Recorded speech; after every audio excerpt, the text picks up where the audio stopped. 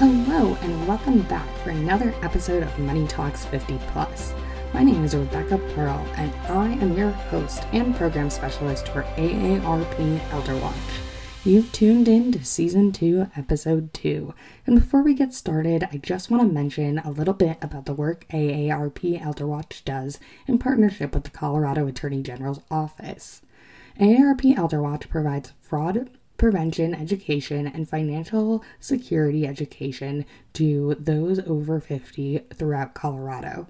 We also have a volunteer staffed helpline for people who have questions about or think they may have been a victim of fraud or scam.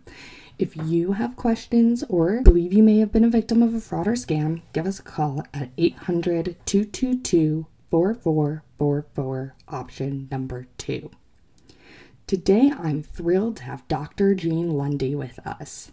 Dr. Jean Lundy recently retired after 31 years of teaching audiology and American Sign Language courses as an associate professor at Metropolitan State University of Denver. Since her retirement in 2018, she searched for the right volunteer position. Jean found what she was looking for in 2019 when she began training to be a fraud specialist.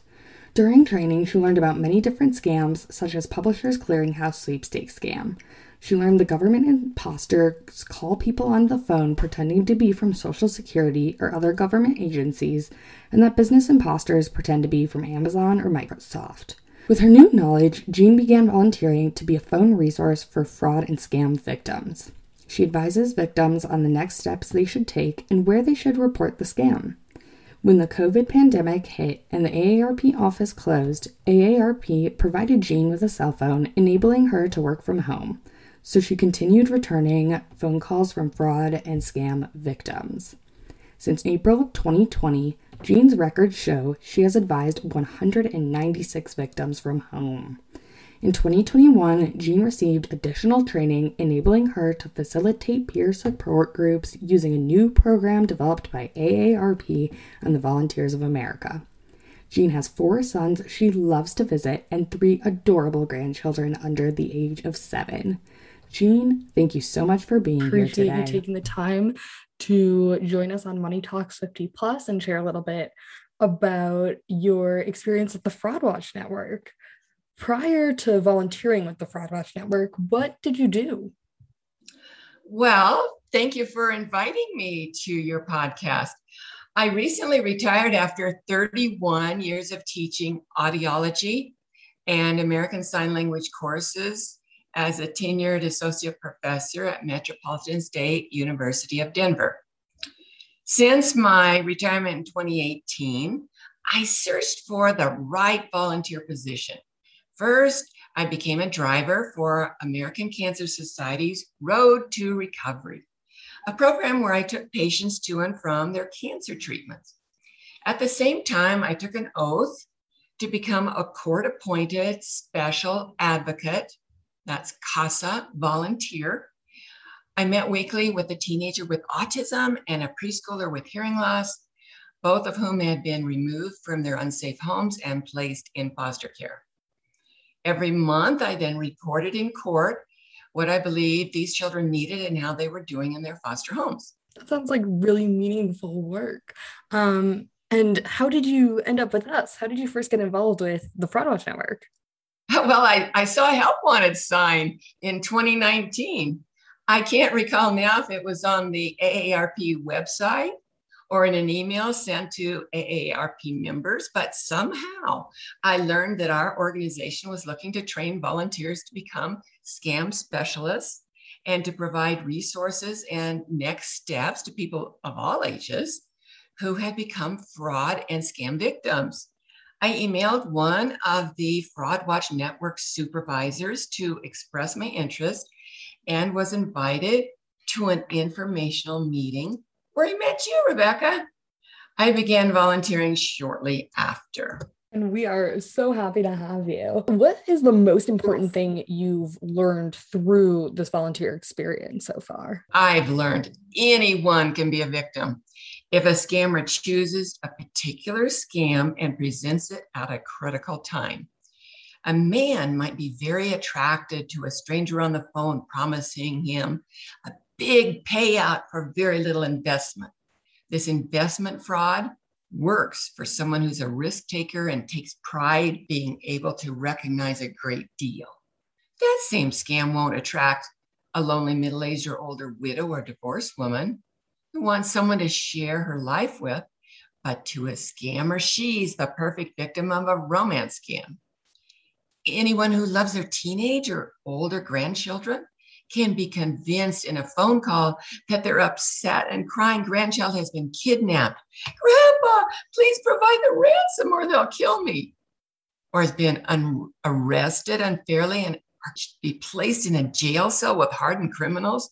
Grandma, I'm so scared. Please tell the jailer you'll provide bail money and get me out of here. Or a victim may not even have direct contact with his scammer.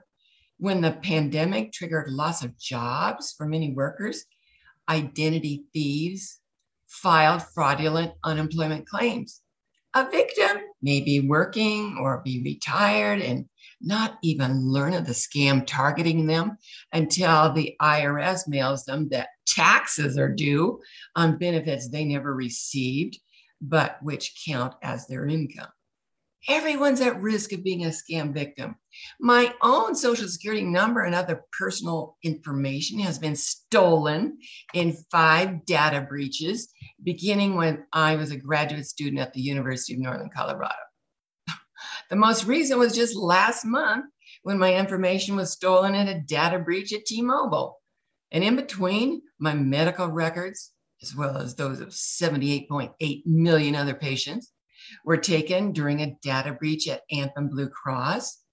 My credit history was stolen, along with 147 million other US consumers, when the credit reporting bureau Experian had a data breach. According to a company specializing in protecting consumers' personal identity, 1 in 3 data breach victims in 2019 later experienced an identity crime.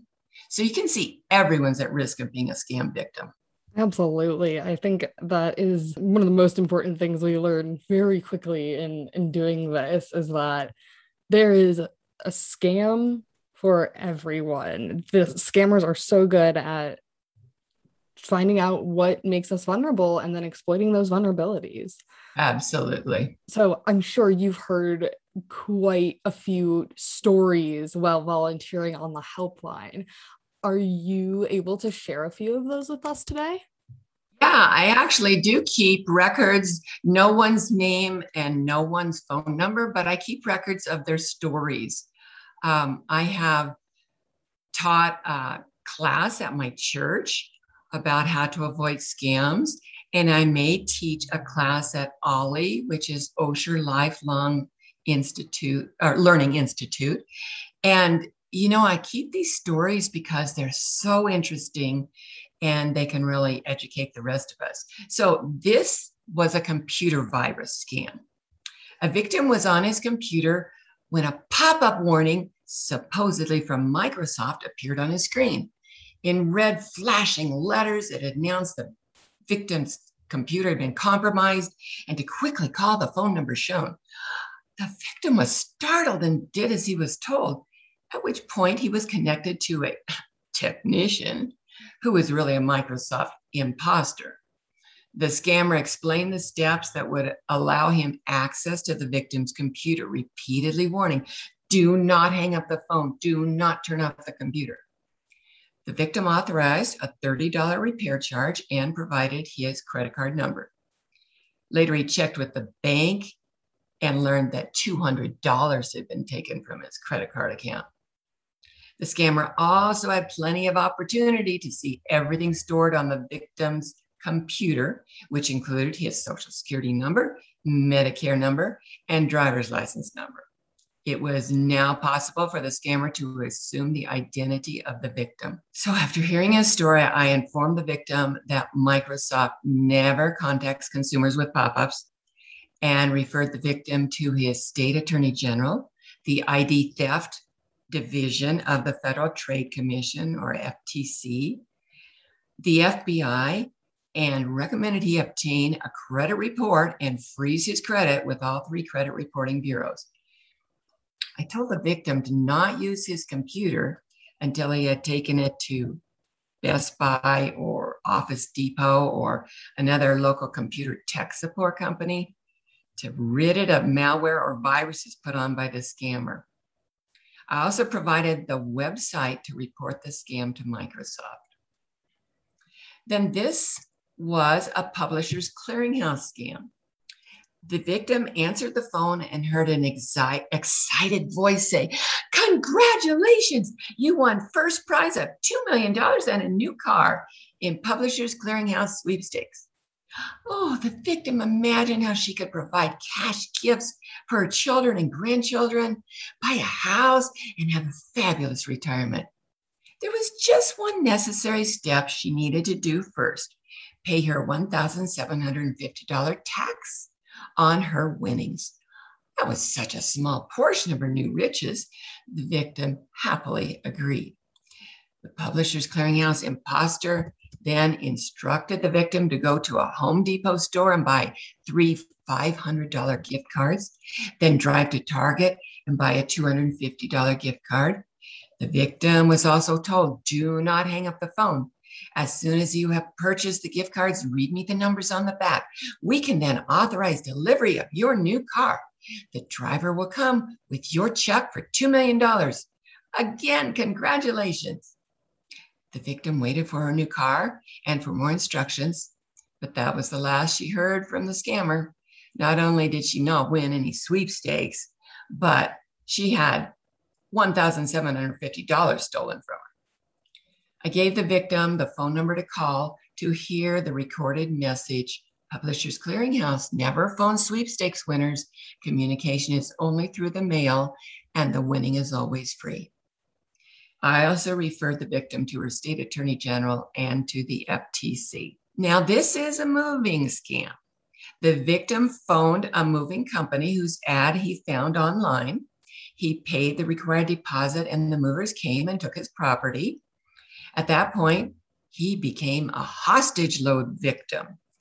This is when scammers keep demanding more and more money to deliver and release the victim's property. I referred the victim to the Federal Motor Carrier Safety Administration, to the Better Business Bureau, his state attorney general, and the FTC to file complaints. I also suggested the victim inform the fraudulent movers of the reports he filed against them in case that prompts them to work with the victim. But I told him not to hold his breath. This was a celebrity romance scam. The caller's 60-year-old sister is actually the victim of a romance scam with a Kenny Chesney imposter. The victim has received texts full of grammatical errors, so the sister believes the scammer's first language is not English. The victim, incidentally, is under the care of a psychiatrist who is likely not aware that his patient is being victimized. The victim has taken money from every source she can access and has given it to the imposter, which the sister estimates is $80,000. The victim told her daughter she intends to fly to Nashville to meet Kenny Chesney and threatened her daughter if she put up any obstacles to her plan. The victim will not listen to family members, warning her that Kenny Chesney is not actually communicating with her and does not need her money. I referred the sister to the victim's state attorney general, the FBI, and the FTC, and recommended the sister communicate with the victim's psychiatrist to determine if that medical professional knows his patient is being victimized by a scammer who's already taken $80,000. The greatest pleasure I experience during my weekly shifts is when I can interrupt a scam in progress.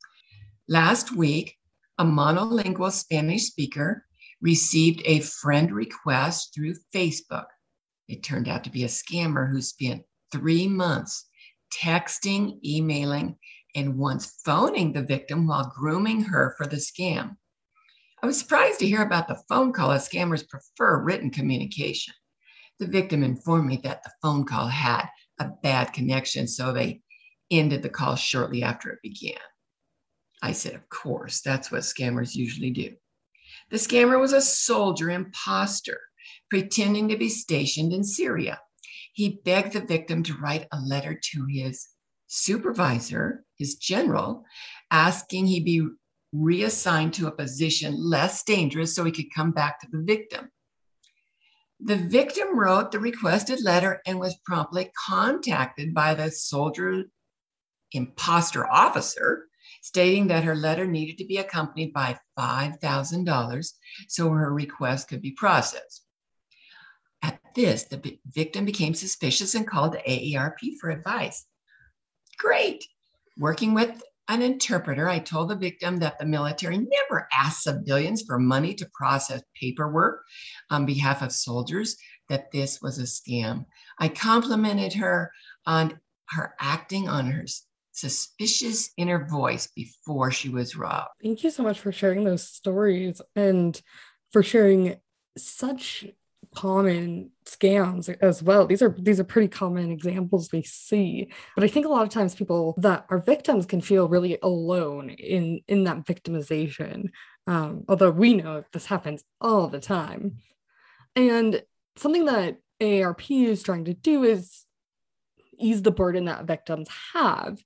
And so recently AARP's FraudWatch Network teamed up with the Volunteers of America to launch a support group called REST. And I know you've been involved in REST. Can you tell me a little bit about who REST is for? REST stands for resilience, strength, and time. 3 elements that help fraud victims recover emotionally following experiences with scammers. As they remember what was done to them, victims often feel moral distress. They're heartbroken, feel ashamed, guilty, sad, frustrated, humiliated, or they may feel furious, betrayed, and ready to exact revenge. Either way, they may feel so alone that there's no one to confide in. They may fear that their friends and family will judge them as stupid for falling for the scam. These people are really suffering. They need to share their feelings with peers similarly victimized who understand how sophisticated and well-trained scammers are today and how easy it is to believe a stranger's words when you think they're engaging in sincere communication with you. A February 2020 article in US Today titled Anxiety, Depression, and PTSD, the Hidden Epidemic of Data Breaches and Cyber Crimes, discusses the emotional fallout from a scam. Many victims struggle to accept how someone they thought they had a relationship with could voluntarily work at a job where they daily scam people out of their hard-earned money. REST, peer discussion groups, can provide emotional support for victims of fraud and their caregivers or loved ones. Sessions are free, confidential, and 1 hour in length. Participants register in advance at www.aarp.org/fraud support. Thank you so much for sharing information about how the program works, who it's for, and also how to register. We will have a link to the registration page in the show notes as well. Jean, what has your experience been volunteering for the REST program so far? Well, following my 9 hours of training, I led or co-led 3 small groups. While returning calls to the FraudWatch Network, I had previously spoken to one of my participants, so I knew her story. She was very articulate while sharing it in the REST session, and it occurred to me that this participant was already moving past some of her initial pain from the scam. She was illustrating the time part of the REST acronym. If you're supported, you can benefit from time, but victims who don't find support may continue to relive the scam experience every day. Another participant attended 2 of my REST sessions, which is perfectly fine. Participants can attend as often as they'd like. The sessions that I've held have been rewarding, but I wish that more potential participants knew about them. I know there's been a lot of discussion for people that are participating. There truly is a growth that we can see. We can see how participants are able to move past their experiences a little better with that support. What impact overall do you see the REST program having? Well, to best answer that, let me tell you feedback from one participant. She wrote, "This meeting was so cathartic and amazing. My facilitators were fabulous and I learned so much. I was allowed to express my raw emotion without judgment." Seriously, cathartic. I had reservations, but it really helped to lower my tension and anxiety so I could be right there in the moment and open to sharing. Keep it up and get the message out. So you can see the impact a peer support group can have on a victim, one who was previously depressed and felt isolated from her friends and family. And isolation, the consequences can be truly devastating for folks. So it's really wonderful that you are able to be a part of this program that is providing this support and this safe space for people to share their experiences with frauds and scams. One thing that we discuss a lot on the Fraud Watch Network is the stigma around being a victim. A lot of times we have victims, I don't know how much you hear this, but I hear it all the time on the phone with victims. They'll say, "I'm so stupid. I cannot believe that I fell for this scam. How could I be so dumb?" Every single time I tell them, "Look, I have heard about 100 calls in the past year that are similar to this exact scam. It's not just you. You're not alone in this. It's not 10,000 people that are victims of the same scam. You're not all stupid. That's not possible." So how can we continue to end this stigma that victims feel and that kind of is perpetrated a lot of times by media and other sources around being the victim of a fraud or scam? I say, don't feel superior to a victim. The person is not stupid, naive, or gullible, though in some instances, the victim's behavior is an early sign of mild cognitive impairment that should be brought to the attention of medical specialists. In the case of the celebrity imposter scam, the victim had a diagnosed mental health issue, so was especially vulnerable. But I tell romance scam victims that my intelligent friend was almost robbed after 2 months of being groomed by a romance scammer. And I tell grandparent scam victims that my own intelligent mother was saved in the nick of time from sending a scammer thousands of dollars via Western Union. My mother's love of her grandson and fear about his supposed arrest overruled her suspicion. In my conversations, I make it a point to say, "You were robbed by someone lying to you," or "the scammer was heartless as he took advantage of your generosity and concern." I tell all victims who were lied to that it is not a character flaw to believe the words of someone whom you feel you're having a sincere communication with. It's also not a character flaw to be generous with someone you care about who's in need. But we can take care of ourselves by learning about scams so that we recognize a script when it's delivered to us by a scammer. Today's scammers are well-trained call centers where they're given names of people to rob and are supervised by people competent in English. Some deceivers establish a relationship with victims that lasts several months. Fraud is big business. If you're a member of AARP, you receive publications, the bulletin and the magazine, that discuss different specific scams in every issue.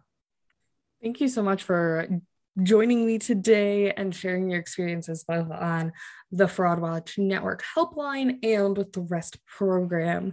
I hope this can do a lot to get the word out about REST as well. Do you have anything else to add before we wrap up today? Yeah, just a little piece of advice. Don't believe what you read on Facebook.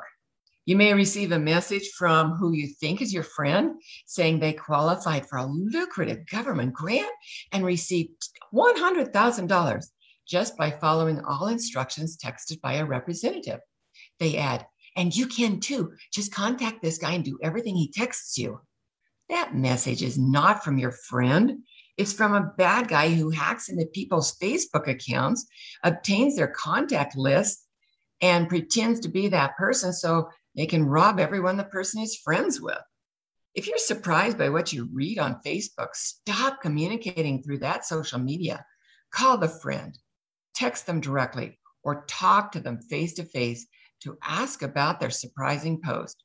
They'll probably be as surprised to learn about this attempt to take your money as you were. Absolutely. That is such a good piece of advice. Thank you so much for sharing. We have been seeing tons of those scams originating on Facebook, and people are completely unaware that it's not actually their friend reaching out to them. So that is a huge red flag. If you're receiving messages from someone that you think is your friend, but all of a sudden they're asking for money or personal information, cut off communication, talk to that friend right away on a different platform, and stay scam safe. Jean, again, thank you so much for being here today. And everyone else, we will see you next week.